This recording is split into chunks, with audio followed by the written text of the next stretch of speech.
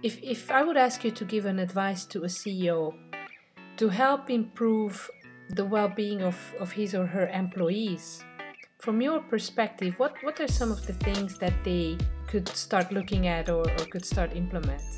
What has your attention? What's the thing that you would like to get off your mind the most, and how would you do that? What do you need to do to get that project off your mind, that problem off your mind? Welcome to another episode of the WorkLife HUB podcast. Each week we bring you an inspiring guest to help you discover the new world of work and learn how your organization can reach its full potential. Thank you for tuning in and spending some time with us today. To find out more about the WorkLife HUB, please go to www.worklifehub.com. Welcome to the listeners. This is your host, Agnes, and today I have the great pleasure of talking to David Allen, who wrote Getting Things Done. Good morning, David. Good morning, Agnes. Nice to be here. Thanks. Well, thank you very much for coming in. And you just to kick off our conversation, let me tell you a little story. After reading your book, we were just driving with the family to Germany from Belgium here for a day of spa and fun on a Sunday, so like a thermal bath. And in the car, as we're driving there, my partner just turns to me and says, well, we really should finish that report and send it off. And I just quoted from your book saying, well, this is when our minds are pretty stupid, because we're here going on a day trip and there's absolutely nothing we can do about this report right now. So I just wanted to say already thank you for your work, because you say yourself, sometimes it's people refer back to you as it's being a life-changing experience, and I can say that it absolutely does somehow clicks together, kind of nuts and bolts in our heads, or that was my experience, that makes so much sense in this knowledge economy. So maybe just to start off, would you like to tell listeners a little bit how you wrote the first version in 2001 and what led you to creating this GTD system? Well, the system really is just a set of best practices that I discovered or uncovered and recognized over 30 years plus of my consulting work and coaching work. We didn't call it coaching back then. I was just consulting to entrepreneurs and executives and people running their own businesses and so forth. And then I had an interest myself in sort of clarity, clear space, and freedom in your head. I had a good bit of experience in the martial arts and meditative practices and so forth, and saw how easy it was for your professional world to clog that up and get in the way of you being able to focus appropriately or feel really in control. So I couldn't have put those words on it back then, but as I began to find these techniques, I used them for myself because I was interested in it personally, in that kind of freedom and space in my head. And then I turned around and used the same techniques with my clients, and turns out it created exactly the same result, which was more sense of freedom in your head, more of a sense of meaningful focus, more of a sense of clarity and space and room to think about the stuff you want to think about and be focused on. So those techniques I began to pull together in a methodology. Was asked by a big corporation to see if I could come up with a training that would be able to create that sort of experience for much larger groups of people if I could take the methodology and put it into a training format. And that was back in 1983 and 84. And it worked very well. So then built a small consulting and training company where we were then taking this methodology and the training, both the one-on-one coaching as well as the training we were doing for larger groups. And it just kind of rolled along. And I still wasn't really quite sure what I'd figured out. And as I say, it took me 25 years to figure out what I'd figured out and that it was unique and nobody else seemed to have done it.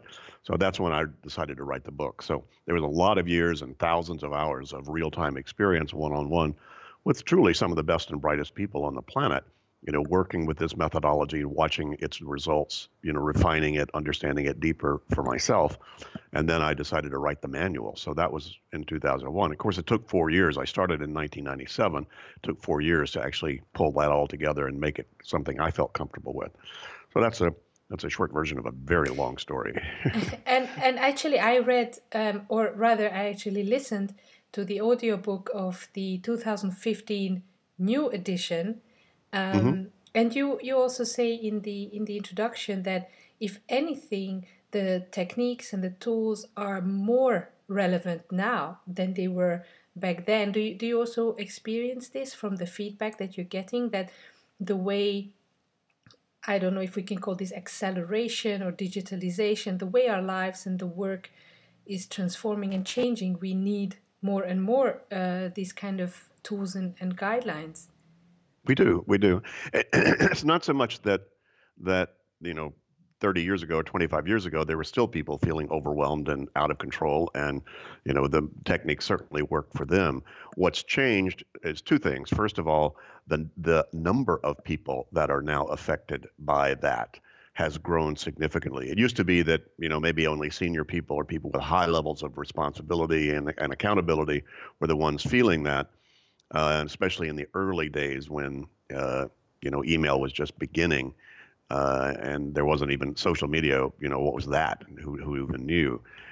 So the number of people has increased dramatically. In other words, most anybody now, kids, students, individual professionals, new hires. I mean, just beginning.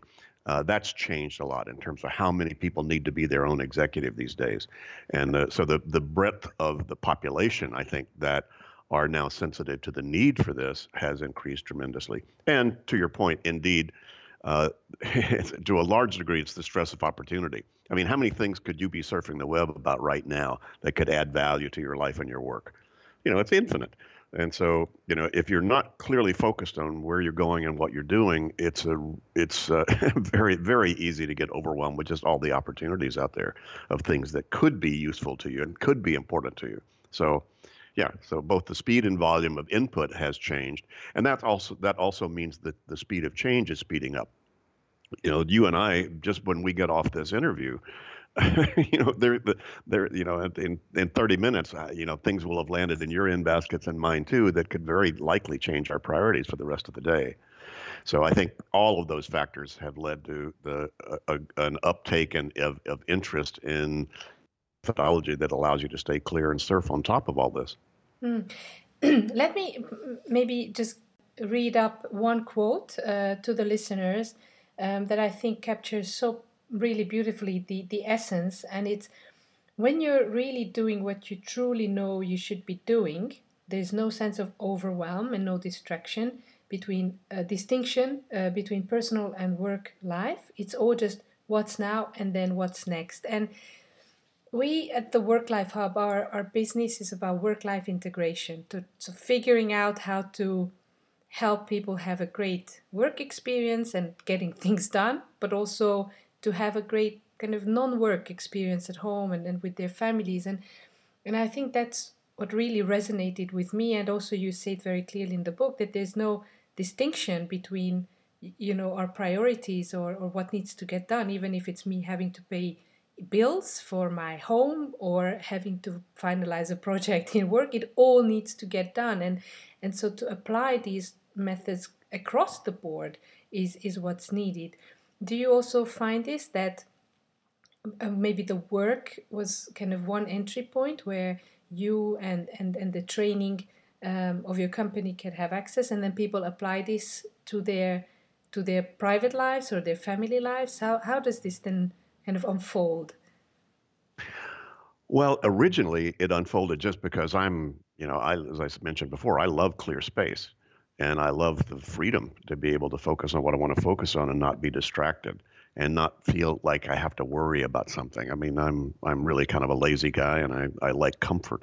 So I use this for me personally, and as I began to uncover these techniques, and I didn't make them all up. I had some mentors and people that taught me various parts of this.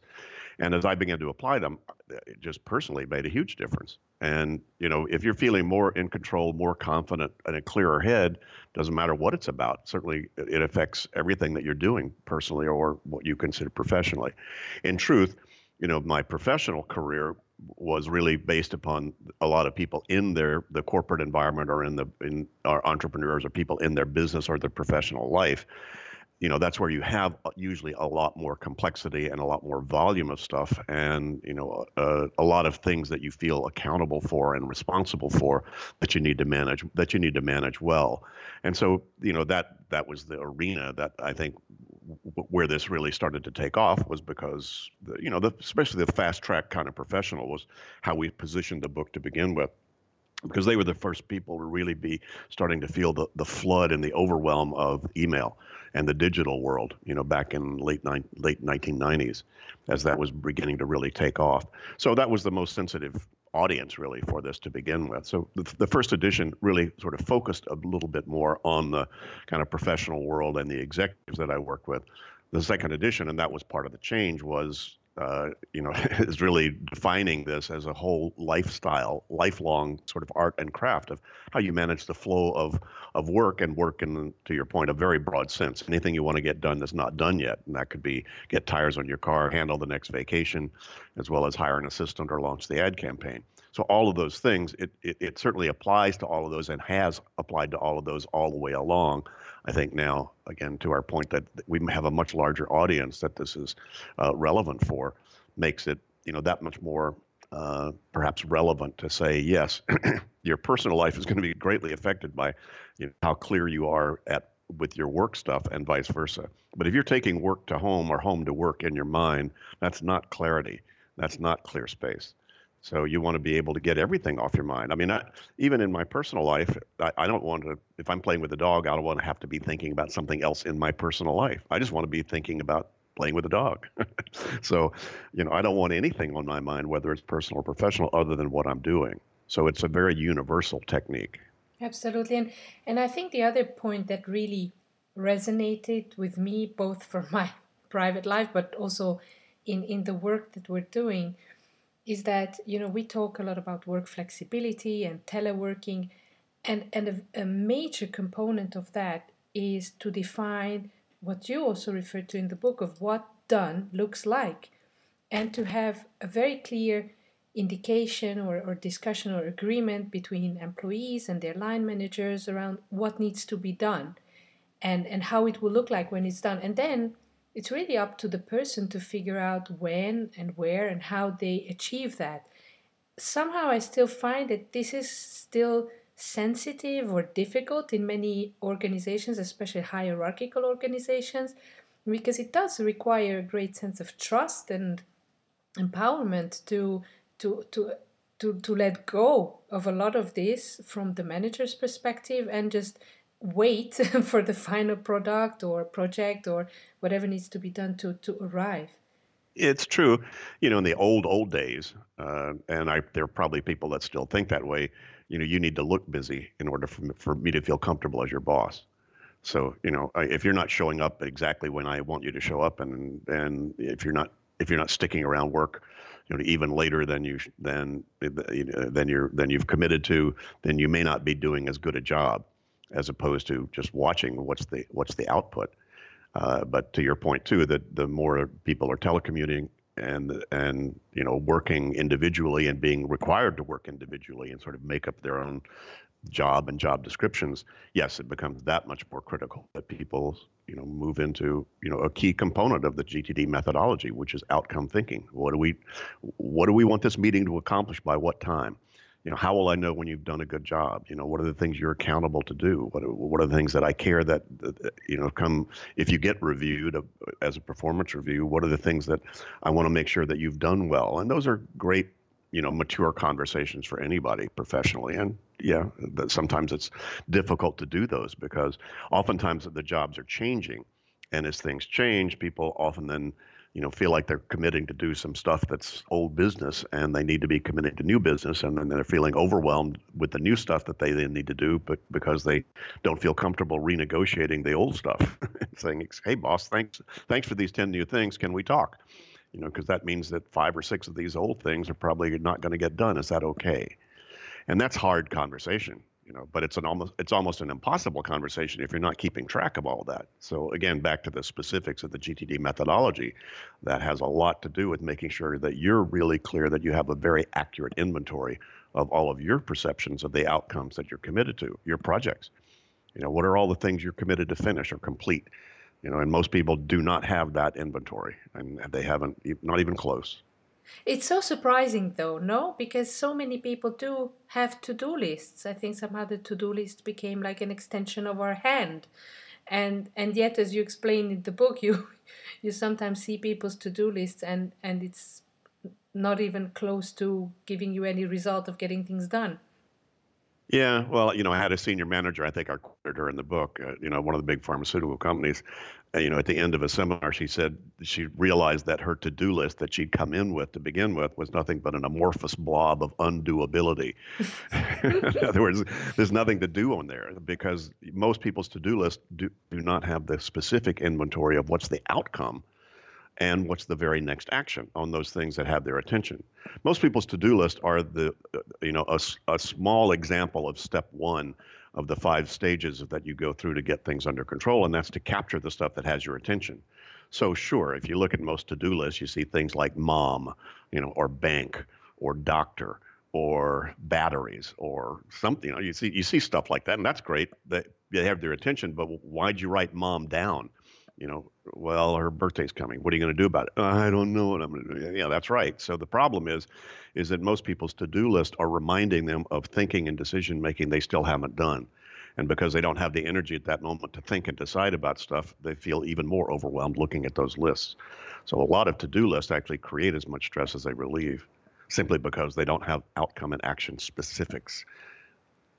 And what I have found by applying the methodology, without wanting this to be kind of a one-on-one consulting session with you, David, but what I found, and I'm then always try to extrapolate, my own personal experiences and think, okay, how can this be applied to more people or organizations? What I found actually following, and of course I fell full off the wagon then, but what I found is that when I actually focused on how it will look like when it's done, what's the desired outcome, what I need to do, that the actual action or the actual the doing of it took a lot less time than I was anticipating and fretting about. So it's also what we just discussed at the beginning about people needing to look busy is also, I think, we're not somehow equipped, or we were not trained to how to do the work in the knowledge economy that we need to do without kind of, checking emails and Twitters and just randomly, and then going around in circles on our different platforms before finally having something done. And I find that it really resonates with what you say, that it's kind of like a martial art for work, because we're not taught that, right? We're just coming from a university and just tossed into the workplace without having a system or a systemic way, a step-by-step way that would really enable us and empower us to be efficient, to be effective, to be at our best performance. Well, someone very accurately described the GTD methodology as knowledge work athletics. Mm-hmm. In other words, it's the moves that knowledge work requires, and it's really a thought process more than anything else. And you're not born with this thought process. You didn't hop out of your mom and go, gee, what exactly are we trying to accomplish, and what's the next action, and is that yours or mine, mom? This is actually something that you actually have to learn. It's not hard, but it's not automatic. And those things, to learn to think like you just described, wait a minute, what exactly is the positive outcome of this? Because that's where your motivation is going to come from, and that's also where what's going to line up your thinking. And then what's the next action? And the next action is usually a fairly simple thing to do. And so you lower the barrier of entry. So it's very easy to unstick that procrastination, part. But again, this doesn't show up by itself, and it's almost like a cognitive muscle that you need to train and practice. So when you're looking at an email, you're not just going, and closing it up again. You're saying, no, wait a minute, what exactly are they asking me to do, or what exactly am I committed to do about this, and what's my next step?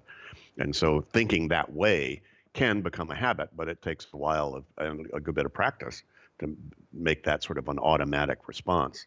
But you're right, that is actually what this is about. It's not so much about the tools. It's really more about the thought process that then you need to apply before you know how to use the tools.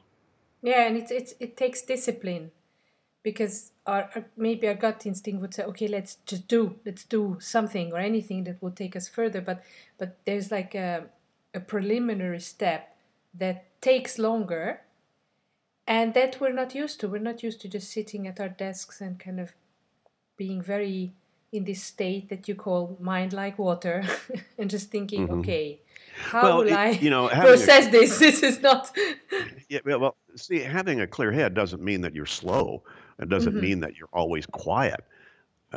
Having a clear head and being in your zone, you could be running a 4-minute mile, or you could be doing serious, project planning and management. You could be running from meeting to meeting to meeting. As long as you have the essentially the martial art under your belt, and you know what to do with those meeting notes, and you know questions to ask at the end of discussions in the meeting, like what's the next action, is that yours or mine, and what did we just decide, and you start to build this lexicon into your thinking and into your activity. It makes all of that much easier, and at the end of the day, you don't have a lot of residue, like sticking around. And even if you do, you then know that you can get it clean and clear again. See, I can let my world somewhat fall apart, and it's all piled up in my in basket because I know how to empty that in basket quickly. And so I don't even have to have all these decisions made about everything. I just need to know that I could and how to do it, and that I will do that on a consistent enough basis, like brushing teeth and taking showers. It's very much the same kind of habit. It's just, getting your head clean, not just your teeth or your body. Mm. And do you receive fan mail? Do you receive feedback from people about how it changed their lives and what they were able to accomplish? Do you have maybe a favorite story? Oh, I get them every day. So, I've got thousands. Most, what's really so nice about this, and it's, I feel, very lucky and graced to have come across this methodology myself and been able to, create a career out of it, because it does no harm. As a matter of fact, any part of it that you try to implement will improve your state and your condition. If you just keep a pen and paper by your bed, you'll sleep better. If you just make a next action decision on something on your in your to-do list, but sooner than later, you'll feel more in control and more focused. So, this is not, like, as we say, it's not running with scissors. This is this is not dangerous stuff. And anybody who starts to apply any of this has huge benefits that show up. Many times people, um, it gives them enough clarity to change their career, because that's something they wanted to do, and it gave them a lot more confidence that they could, take off on down a new path and get in control of it very fast. And some people decide to stick with their career and their job. They were about to leave it because they were feeling so overwhelmed, but in truth, it was actually the place for them to be. They just needed to get more in control and feel better about it, and they were very happy to stay. And some people, truly, it's, their blood pressure goes down. A lot of people with attention, conditions, that have become very popular out there.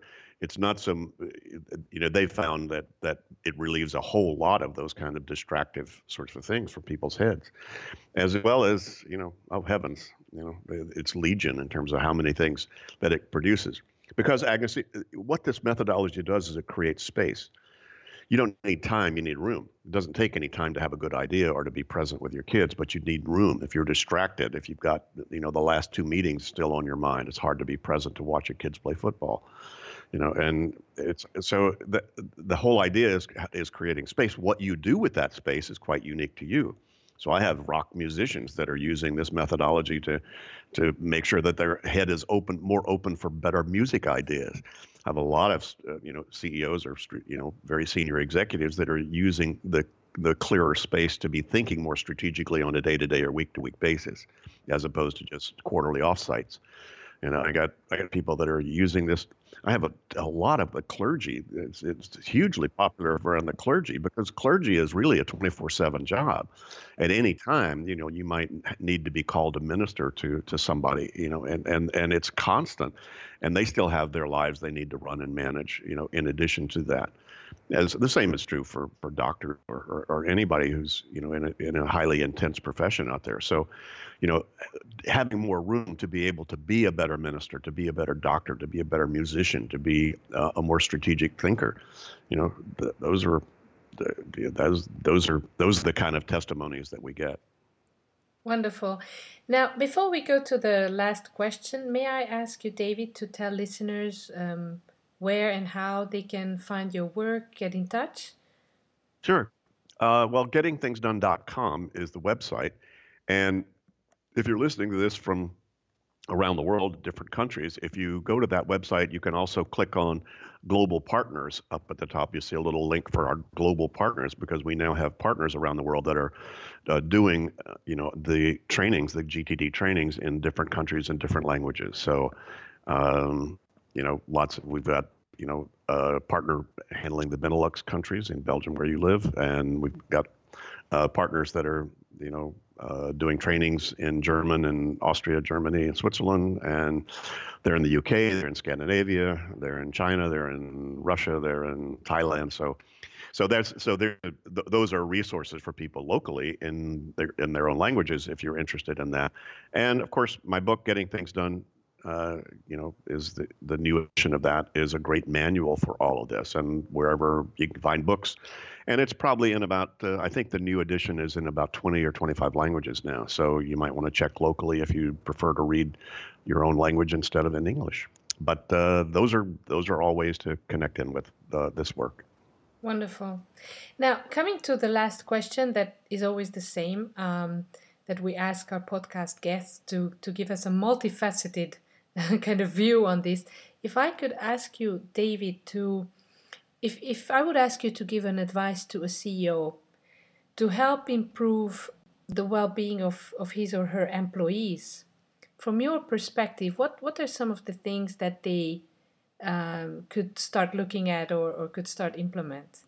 Well, obviously I have a bias. If they could just teach this thought, if they taught this thought process, that could make a huge difference. But quite specifically, I'm coaching an executive right now, where it's taken us several months to get to the place where he can see a full map of all of his own accountabilities, the things that have his attention as a CEO of his very successful and fast-growing company.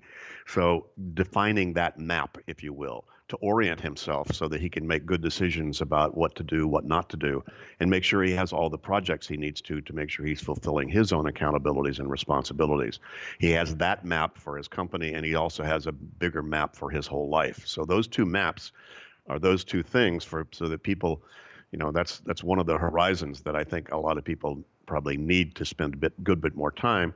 And he's now getting his direct reports and his staff to do the same kind of exercise, so that when they come, to meet with him, they've got in front of them, hey, here's all the things that I think I'm accountable for doing. Can we talk? Are we singing off the same song sheet, if you will? So I think that's one of the things that really improves a lot of the work environment, is making sure people are clear about what their accountabilities are, what the expectations are, to your original point, in terms of, hey, what outcome am I holding you to? What am I expecting you to have done well? And making sure that you create the safe place for those conversations, because a lot of people are, not necessarily that comfortable talking about things they may not feel like they're doing that well. So, creating the safe space for that's really big. And ultimately, it's the same advice I give to anybody at any time. It's like, what has your attention? What's the thing that you would like to get off your mind the most, and how would you do that? What do you need to do to get that project off your mind, that problem off your mind?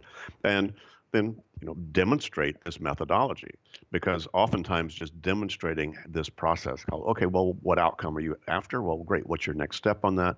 And helping people to think through this thought process. It's not that hard, but once you learn it, you find it affects everybody that you intersect with. So even if just one person starts to implement this methodology, it affects every one of their intersections in the organization, kind of moves it up the food chain. So as soon as you get two or more that are doing this, wow, it just moves you way up in terms of a new level of sort of relaxation and relaxed focus and meaningful focus in the company. Absolutely. Well, wonderful advice. I'm just really grateful that you took the time to come on the podcast and share your experience and share your methodology, and basically just encouraging everybody to seek it out, because it is truly a life changer. Well, thank you, Agnes. It's been my pleasure. My mission is to create a world where there are no problems, only projects. Fantastic. Thank you so much, and best wishes and best success for this. Thank you.